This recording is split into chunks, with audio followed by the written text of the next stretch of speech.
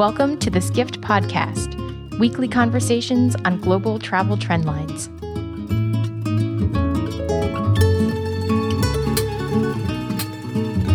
Everyone is familiar by now with the low-cost carrier success stories.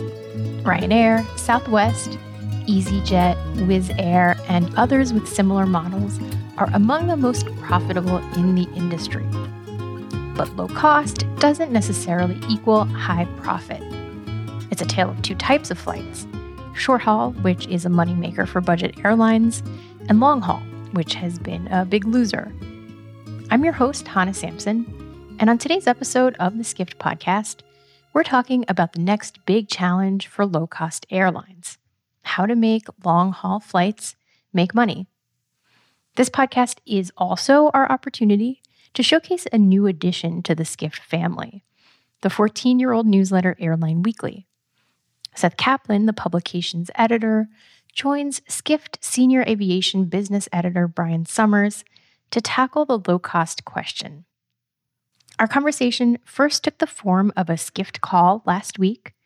You'll hear several references to slides, which you can and should check out at skift.com/airline-slides. Here's the discussion. Seth got it started. Thanks so much for being here for the fifth Skift call, but it's my first call. We at Airline Weekly just became a part of the Skift team a few weeks ago. So very exciting for me. What about you? Have you done one of these calls before and you liked what you heard, so you came back, or did this topic draw you in? Either way, we're going to do our best to make the most of our time here together today for what I think is a very relevant topic. In fact, quick story, we were talking a few weeks ago about what topic to cover today, and we had several good ideas. And it was one Monday morning, we said, yeah, let's do this one. Let's talk about low-cost airline challenges, especially long-haul low-cost challenges. And like 4 hours later, this news came out that Primera Air, low-cost airline that had gotten into the transatlantic flying business, had gone out of business. That familiar screen that anybody who's ever bought a ticket on an airline that failed knows on the website, that it's over. Obviously, awful news for the traveling public, especially for their employees, their stakeholders, shareholders, so many other people doing business with them. But confirmed for us that this topic was as relevant and as timely as ever. On the other hand, it's also sort of timeless. That's the point of it. You know, Primera Air was not a one-off. We've kind of seen this happen over the years, a long and spotty history of this business model. And here to take us through that history is my new colleague, but someone with a byline that you know well if you follow Skift. I'm talking about Skift senior aviation business writer, Brian Summers. Brian. Thanks, Seth, and good morning from Los Angeles to all of you. Before I get started, I just want to say how excited I am to have Seth and the Airline Weekly team with us. It's really great to have them, and you'll see in this presentation that we have access to some data that I never had before. So very exciting. That's one thing. Another thing is you probably heard Seth emphasize long haul when he mentioned this troubled business model. Of course, you're on this call, so you know that long haul, the emphasis was for good reason. Low cost short haul is still an excellent model. It's probably one of the best. But you all probably know that the most profitable airlines tend to fly shorter routes, often, although perhaps not always, stage lengths of 5 hours or fewer. So we look at these airlines, and of course, this is only a small sample. Southwest has been profitable for nearly half a century. Ryanair is among the largest airlines in Europe by passengers carried, not quite the largest anymore. And then we look in the center of this page, and you might notice an outlier. It's in the middle. It's Canadian. You see the maple leaf there. That's WestJet Airlines, and they started flying in 1996. They were a Southwest Airlines clone. They had all 737s. It worked perfectly. 2012 came around. They got a little bit greedy. They added turboprops. That also worked okay. And then more recently, they've gone with wide bodies, first the Boeing 767s, and they flew to Europe. And then early next year, they'll take their first Boeing 787 with flatbed business class seats. It's an interesting model. Someday it may pay dividends, but I think you all should know that WestJet's streak of 51 consecutive profitable quarters, it ended in February. So, as I said, a great thing about having Airline Weekly is that we have some data to back things up right now. So every year they rank the most profitable airlines. This is 74 airlines ranked top to bottom for 12 months. I think we have the top 20 here. And what they do is they rank airlines by operating profit margin. And Seth tells me that that's really the best way to compare airlines of different sizes from different parts of the world. So you'll notice two things here. First, running a full service airline group or airline doesn't necessarily spell disaster. So we see International Airlines Group, or what we call IAG. They own British Airways, Iberia, and Aer Lingus, among some others. IAG is a complex global airline group, and it has pretty moderate costs. They're not the highest, they're not the lowest, certainly, but their revenues are so strong that it's a profit-producing machine. Delta and Japan Airlines are on this list. They're pretty similar. Don't know if you listened to the Delta earnings call yesterday, but they said that premium revenue has never been better. Of course, low-cost airlines don't necessarily have that. But second, we can say, my goodness, there are a lot of low-cost airlines on this list, and they're global. They're Europe, they're Latin America, they're Asia, the Americas. We can see that the low-cost model, short haul especially, works just about everywhere. We even see that it's working in Brazil. So we look at Gol, which is in the top tier of profitability, despite what we know to be significant economic problems in its home country of Brazil. And there's another point that we should mention here. It's on the right side of the slide. What do these low-cost airlines have in common, except for Cebu Pacific, which is a low-cost airline in the Philippines? These carriers fly 100% narrow-body airplanes. So a lot of folks in the airline business, as they grow, they get tempted to add those Dreamliners or those A330s. It's sexy to have an airline with those aircraft. I think you all know that. But those airplanes, they add some complexity and they add costs, and the best low-cost carriers tend to avoid them.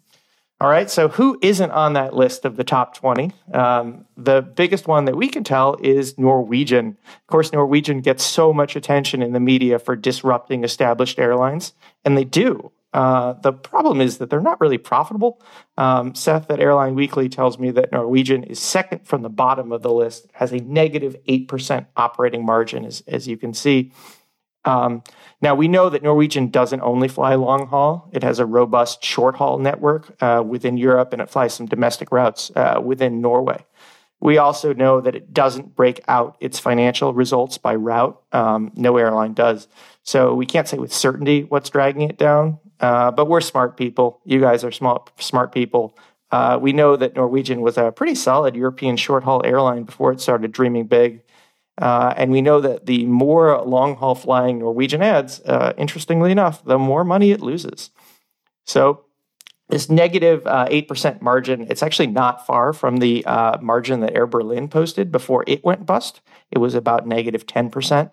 And Air Berlin, you guys may remember, was also a short-haul, low-cost airline that decided to get into long-haul. And guess what? It got into trouble.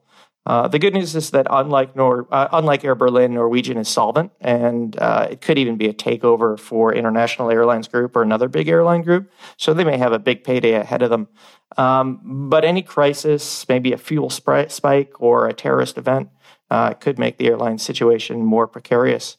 I'll note this is probably why you don't hear U.S. airlines complain much about Norwegian.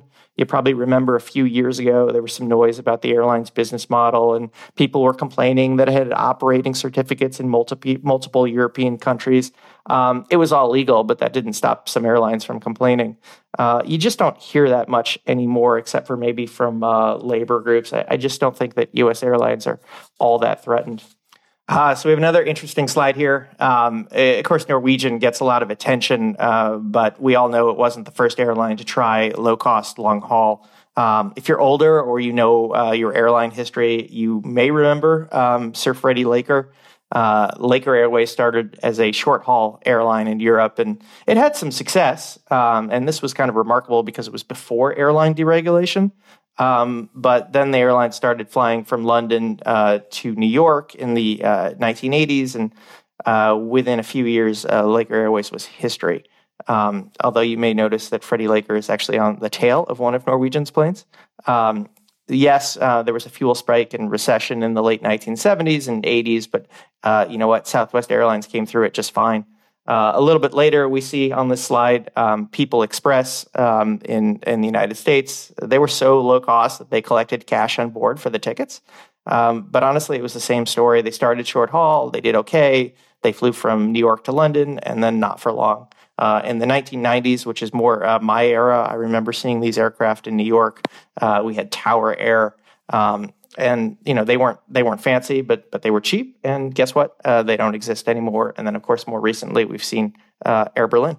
So we can see here, just this hasn't stopped other airlines from trying. We've mentioned a few. These airlines started as short haul, low cost airlines, and then they got into long haul. Some are actually doing okay, but we're going to have to see if it's sustainable over the long haul. At the bottom there, you have legacy airlines with low cost long haul units. To me, it's not clear whether these are legitimate businesses or whether they're what a professor once told me were fighting brands. So some of these airlines at the bottom exist to make money. Others of them probably just exist to fend off challenges from established low-cost carriers. So we see IAG's Level here. I suppose it's possible Level could live on forever, but I'll remind all of you that about a decade ago, British Airways was having some trouble competing against all business class airlines. So about in 2008, they bought one, Aviation, and for a decade they ran it as Open Skies. But we all know that we're not talking about all business class airlines right now. They're not really a threat. And guess what? Open Skies went away this summer. So I'm going to imagine that if it's a decade from now and there's a lot less, Norwegian doesn't exist, Level could disappear too. There are a couple interesting airlines here. We tend to hear good things about Jetstar and Rouge just on their own. So it's possible that they could keep flying. All right, so who may try this model next as far as established airlines? There are a few airlines that are planning it. Japan Airlines is almost certain to start a low-cost long-haul subsidiary probably by 2020 in time for the Summer Olympics. And then we have the other two here. They're both Indian Airlines, short-haul, low-cost airlines. Their domestic marketplace is pretty brutal right now. And they both seem to think they might find salvation in long-haul markets. But you know what? We will see whether it works for them. All right. So these are the big U.S. airlines, right? Are they going to fly low-cost long-haul? You don't want to make predictions on this call because then people someday will remind you of them. But I'm pretty much willing to predict that America's largest airlines are not going to attempt low-cost long-haul offshoots. Three of them, U.S. Airways, Delta, and United, attempted low-cost short-haul operations a couple of decades ago. At the time, the threat wasn't Norwegian. The threat was in the United States. It was low-cost carriers like Southwest and JetBlue. But the big airlines realized it didn't make sense. As a lot of you know, they couldn't really lower their costs, even with these offshoots, enough to compete. So they have this newish idea right now. They'd rather just discount some seats and essentially in the back of the aircraft to compete with low-cost carriers. And this is why they compete. They added basic economy, and it's why they use it on long-haul flights now, at least to Europe. All right, so there's another airline in the United States that's not on this list. It's JetBlue. I consider it a relatively major airline, even though it's a lot smaller than the others. But it's been around for a couple decades. A lot of you know JetBlue has hinted for a long time now it wants to fly to Europe. As I said, it's true that JetBlue has lower costs than the biggest airlines, but it's not necessarily a low-cost airline like people would have considered back in the day. And frankly, it may not even fly to Europe. As bullish as they've been during the airline's investor day a couple weeks ago, executives said that they had more pressing priorities than flying to Europe. I think they know it's a safer move to expand with short haul in the United States. All right, so I've just explained the what. Seth, can you take us through why this model doesn't work often? Absolutely. Great job, Brian. Thanks so much for that. And I'd like to remind those of you who are listening live with us that if you see that chat button on your screen, if you have any questions, go ahead and click that. We're going to save some time at the end to answer a few questions. So feel free to ask away. Brian, you mentioned Norwegian, how flashy they are. And you and I, of course, cover the industry, pay close attention to it.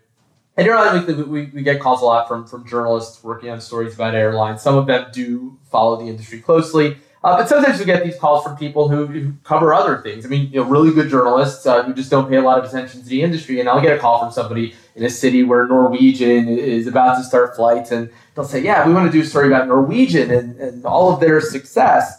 And because they see all the shiny new airplanes flying around the world. And I'll sort of have to throw a little water on that and say, okay, well, we can talk about Norwegian, but just so you know, they're actually one of the least profitable airlines in the world. And a lot of people are surprised to realize that. So the question is, why is that? Why is low cost so successful for short haul, and yet it has so much trouble with long haul? I think it makes sense first to look back to the first successful low cost airline, and one with an enduring model. I'm talking, of course, about Southwest. And Southwest is a great one to talk about because even people who don't know all that much about the airline industry, anybody who's ever taken a business course, it probably had a page, a case study about Southwest Airlines and how they did it, the simplicity and the efficiency and all the rest of it. And, one story among many, there was that legend about how they were starting up with 4 airplanes, but they were running out of money as they were launching. And they ended up having to get rid of one of the 4 airplanes. But everybody got together and said, you know what? We're going to fly the schedule that we plan to fly with 4 airplanes, but we're going to do it with just 3 airplanes. And what they did was establish the high utilization model, the quick aircraft turnaround times. The airplane gets to the gate, and back then, people would get off, and the new passengers would get on. It would take 10 minutes, and they would get the airplane back off the gate and into the air, using alternative airports. Fort Lauderdale, let's say, instead of Miami. Oakland in the old days instead of San Francisco. And some of that has evolved over the years. They don't turn a plane around in 10 minutes anymore, but they still do it more quickly than the competition. They fly to San Francisco now, in addition to Oakland, but they don't fly to Miami. They don't fly to Chicago O'Hare. They don't fly to Dallas Fort Worth. They still, more than the legacy competitors, tend to favor the airports with lower airport costs. Now, look, Southwest also charged less than the competition, but guess what? If your costs are a whole lot lower than the competition, and if your price is only somewhat lower than the competition, not just in the airline industry, in any industry, you're probably going to be really profitable. If your costs are 40% lower and your prices are just 20% lower, that's a pretty good place to be in any industry. And it's what has worked well for Southwest and others around the world, Ryanair, AirAsia, and all the rest of them that Brian mentioned all these years. And here's the thing about those advantages. They are massive when it comes to short-haul flying because you get to multiply those advantages by a lot more flights. So when a Southwest or a Ryanair plane is on the ground 5, 6, maybe 7 times a day, that quicker aircraft turnaround time, 10 or 15 minutes faster than a legacy competitor, that adds up to hours of additional flying during the day. Those lower airport costs, if it costs $10 less to process the passenger, well, using the same examples, Fort Lauderdale instead of Miami, that adds up to a whole lot when the airplane is landing and taking off lots of times during the day. The airplane's only on the ground a couple times a day. They're just less important. There's still advantages, but they're a lot less important. They're not the primary cost drivers when it comes to long-haul flying. What are the primary cost drivers when it comes to long-haul flying? They're fuel and aircraft costs, aircraft ownership costs. Overwhelmingly, those are the 2 most important costs. And guess what's different about those costs? When you talk about fuel or you talk about aircraft ownership, not a particular advantage for low-cost airlines, right? Everybody buys fuel. Everybody buys aircraft. I mean, some people might pay less for fuel than others because of certain financial moves, fuel hedges. Maybe a certain airline gets a better deal on aircraft than another airline because of its credit history and other things. But they're not advantages that are particular to one kind of business model. And there's a quote that I heard at an event in London early this decade that always stuck with me. It was from Ryanair's former CFO, Howard Miller. And he was asked, is Ryanair contemplating long-haul flying? And he noted what I just said about fuel and aircraft ownership costs. Those are the two important costs. And he said, quote, unless you get very cheap fuel or very cheap aircraft, it's going to be hard to differentiate your costs from Lufthansa or Air France. The implication is, of course, nobody's, because of the business model, likely to get cheaper fuel or cheaper aircraft. So that was his way of saying that, yeah, short haul, we beat those airlines every time. Long haul, not as much so. So when it comes to costs on long haul, low-cost carriers don't have the same kinds of advantages that they have in short-haul markets, where the cost drivers are those areas where they're a lot more efficient than their competitors. What about revenue? Remember I said before, it's not just costs in a vacuum or revenue in a vacuum that matters. It's the differential, right? Do you have really big cost advantages and only small revenue disadvantages as a low-cost airline? If so, you're probably making money. If not, maybe not. Well, on the revenue side, it's the legacy airlines that have massive revenue advantages. Their premium cabins, the business class seats, the corporate travel contracts. They go around to big corporations selling giant, volume deals, doing giant volume deals with them to fill those premium cabins. The lounges, the premium ground services, the loyalty programs that have been become so important. The robust connecting networks. I mean, yeah, Norwegian will sell you a connecting itinerary, but the legacy airlines are set up to feed the long haul networks with very robust networks of short haul flights. And another thing is that low cost carriers tend to depend on stimulating discretionary traffic. That's harder to do with long haul. So I'm talking about, there are a lot of people in the world who, if they see a really cheap flight to a destination 2 hours away, they'll take a trip they didn't even plan to take just because it's cheap. That's discretionary spending.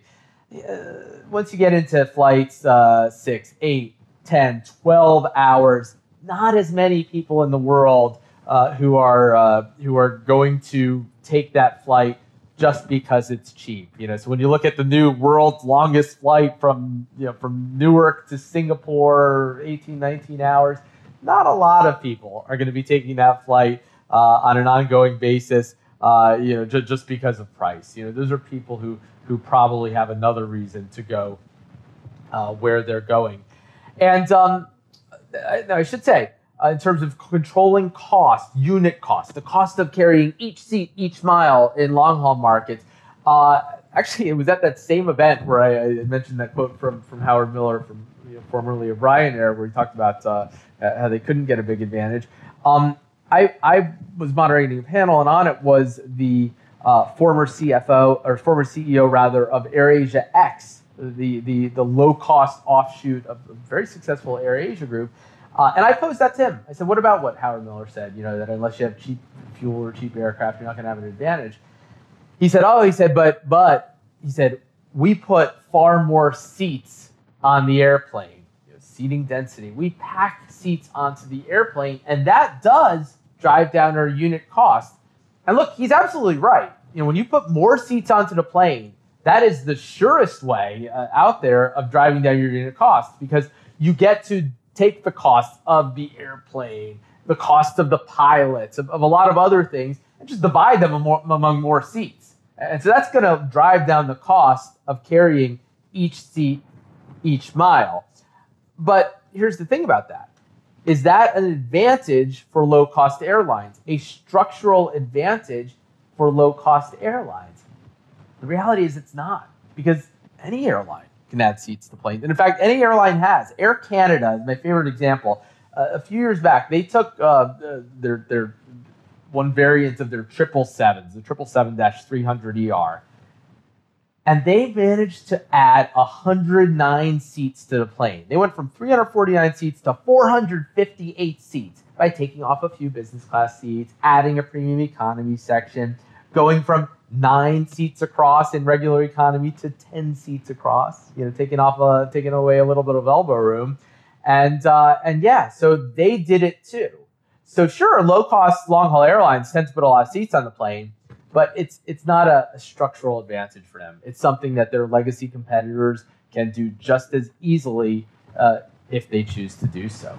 And, go back to Norwegian, because they kind of are right now the poster child in terms of an airline that people around the world, recognize as this flashy, low-cost, long-haul airline. By the way, one that's done great things for the travel industry. I remember I flew them a few years ago from Oslo to Fort Lauderdale. And being in the boarding area there in Oslo, I remember talking to this young couple who had just come in from Warsaw, connecting there. And they were going to the United States just because now they could, because it had become affordable. And so much of that around the world. A wonderful thing that these airlines are doing for the world in terms of bringing people closer together. The question is, can they sustain themselves? And here you see, and look at that if you're with us live, look at that date. This was in an Airline Weekly interview back in 2012, as Norwegian was just getting into this. We asked the CEO of Norwegian, we said, hey, this is an unproven business model, low-cost, long-haul. Why is it going to work this time when it failed so many times over the years, as Brian told us, everybody from Freddie Laker to Air Berlin. And he said to us, but they didn't have the Dreamliner. And that's the game changer, as he called it. And indeed, there's no question that the Dreamliner is many orders more efficient than the 747s and other aircraft that did it over the years. But here too, is that an advantage? If Norwegian had the Dreamliner and British Airways, was flying 707s, then sure, that would be a huge advantage. The problem is that anybody can buy a Dreamliner. And in fact, again, when you get into long haul, you're talking about very expensive aircraft. You're talking about aircraft that can cost 3 or 4 times what a narrow body aircraft, what a 737 or an Airbus 320 cost, even though they don't carry 3 or 4 times the number of passengers in most cases. So it puts a lot of pressure on the airline to find the revenue to compensate for those costs. So the bottom line here, I've kind of said this several different ways, but in short haul markets, the low-cost airlines have massive cost advantages because of the airport costs, because of the quick turns, because of so many other things that they do, and only modest revenue disadvantages. And that's a recipe for profits. In long-haul markets, low-cost airlines have modest cost advantages. To be clear, Norwegian does cost them less to carry each seat, each mile across the Atlantic than it costs, Air France or somebody like that.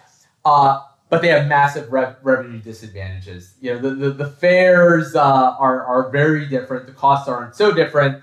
And, in any business, if your costs are just a little lower than those of your competition, but you're charging a lot less than your competition, you're going to be less profitable than your competition. And by the way, Brian mentioned this earlier. I think it's worth noting there are always exceptions. Even if the exception proves the rule, you got to note the exceptions.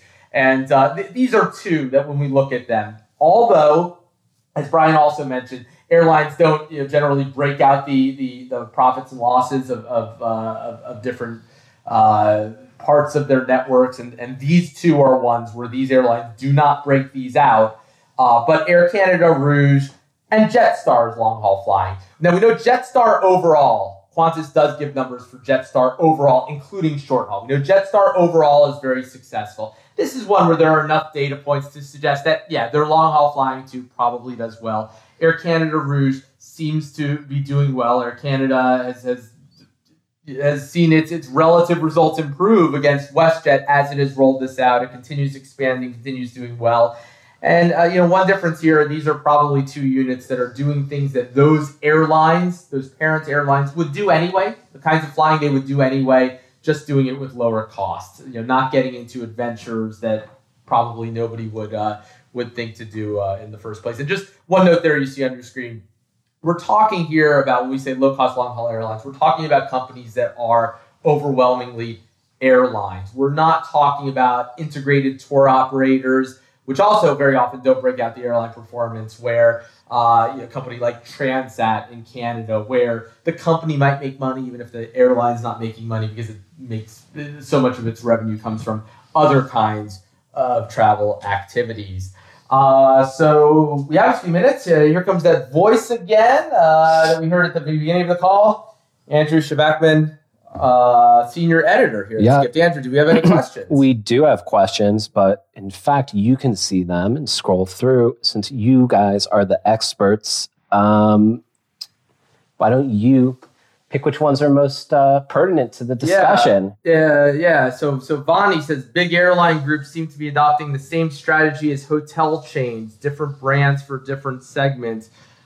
True. What I would say is that what's unproven is whether it's worth the investment in those brands. And I think especially when you get into low cost, into airline units that are designed for price sensitive travelers, there's sort of this paradox. When you see Singapore Airlines go out and start Scoot, the idea is that, hey, we're going to create an airline for people who care about cheap airline tickets above all else. But then they invest a lot of money in that brand, in Scoot.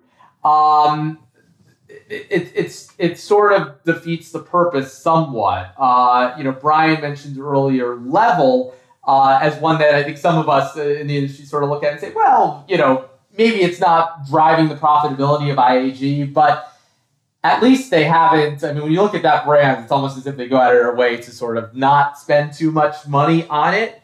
The more you get into the part of this business that's a commodity, where it's just airline tickets, cheap airline tickets, the more it sort of becomes difficult to make money by investing a lot of money in a brand. Air France has one called June, which is sort of this lowish cost long haul that a lot of people are still trying to figure out what exactly they're doing with it. But there's one where they've clearly invested a lot in creating this brand that feels kind of young and all of that.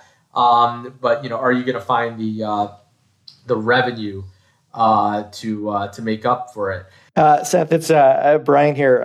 It's an interesting question here about segmentation. I just wanted to chime in because I mainly cover U.S. airlines. And of course, they don't want to create these different brands for different segments. What they're doing is actually segmenting the airplane itself, which is weird because you have all these people who are paying different prices in the same cabin. But they get to segmentation by saying, look, we have flatbed business class seats. Now we have premium economy, which is a new class. And a lot of people thought when airlines added premium economy, they'd get rid of these extra legroom seats, but they generally haven't. So behind premium economy now, we have Economy Plus for United, or Main Cabin Extra for American. And that's just a regular coach seat with a few extra inches of legroom. And then you have regular economy behind that. And then, frankly, in the back of the aircraft, you have what you've always had. You have some seats that are really just horrible. Some of them don't recline at all. Some of them might be a little bit more narrow as you get to the very back of the plane. And maybe they sell those seats for even cheaper. So a lot of these airlines that don't have different brands, they're still segmenting their customers, slicing and dicing them as much as they possibly can. And Brian, these airlines have long memories. They remember starting Song and TED, and before that, Shuttle by United and MetroJet and Continental Light. And look, it happened over in Europe too, all the low-cost offshoots. So we're talking here including short-haul offshoots. But Snowflake and Buzz and Go and on and on. And it just rarely worked. In the U.S. anyway, the trend's very much same brand. But segmentation. That's That's a great point. Seth, can we take this question about low cost in Asia? We have a guest here that says, I think it's obvious that low cost long haul will first flourish in Asia, where there's constantly emerging middle class. You could argue that it already exists, as many sectors are essentially long haul. Transatlantic never going to happen with any stamina. I think the guest is right here. One interesting thing is that the stage lengths in Asia, just within Asia, are longer. They're longer than the 5 hours that I mentioned. We would call them in the United States and Europe probably long haul. You don't necessarily hear them describe it as long haul. You'll almost hear maybe Japan to Southeast Asia described as medium haul. And I do think that we will see more carriers, especially like AirAsia X, expanding with these 6-7 hour stage lengths. You've seen it with Jetstar as well. I do think that this person is right, that true long haul from Asia is much tougher. We've seen AirAsia X expand to London. They got rid of that flight pretty quickly. Tony Fernandez keeps talking about how it's coming back someday. Maybe it is, but I'm going to guess it's not going to be a great performer, but perhaps they'll prove me wrong. What do you think, Seth? Yeah, no, I would agree with that. Yeah, as you said, there's mid-haul markets. Once you get onto the radar of, once you're flying to London and you're up against all of those things that we talked about, just those monster legacy airline advantages, it's a different story. But yeah, sure enough, look, I mean, one of the few that we can say is probably doing pretty well is Jetstar, which is doing some of those kinds of the Southeast Asia to Australia itineraries and other Jetstar units, joint ventures within that part of the world, which taken together seem to be doing pretty well. So that data also suggests that that what you said is true. Are we on the last slide here? I'm getting a signal here that we have time for one more. Brian, can you see one? Because I just lost my my chat. Can you? I know that we said that we weren't going to talk about these tour companies, but there is a question here that's kind of interesting, and we didn't touch on, so maybe we can. Traditional charter carriers in Europe have been successfully flying long haul for a long time, TUI, Thomas Cook, etc. What's the difference between what they do and what these new carriers do that's going to sink them?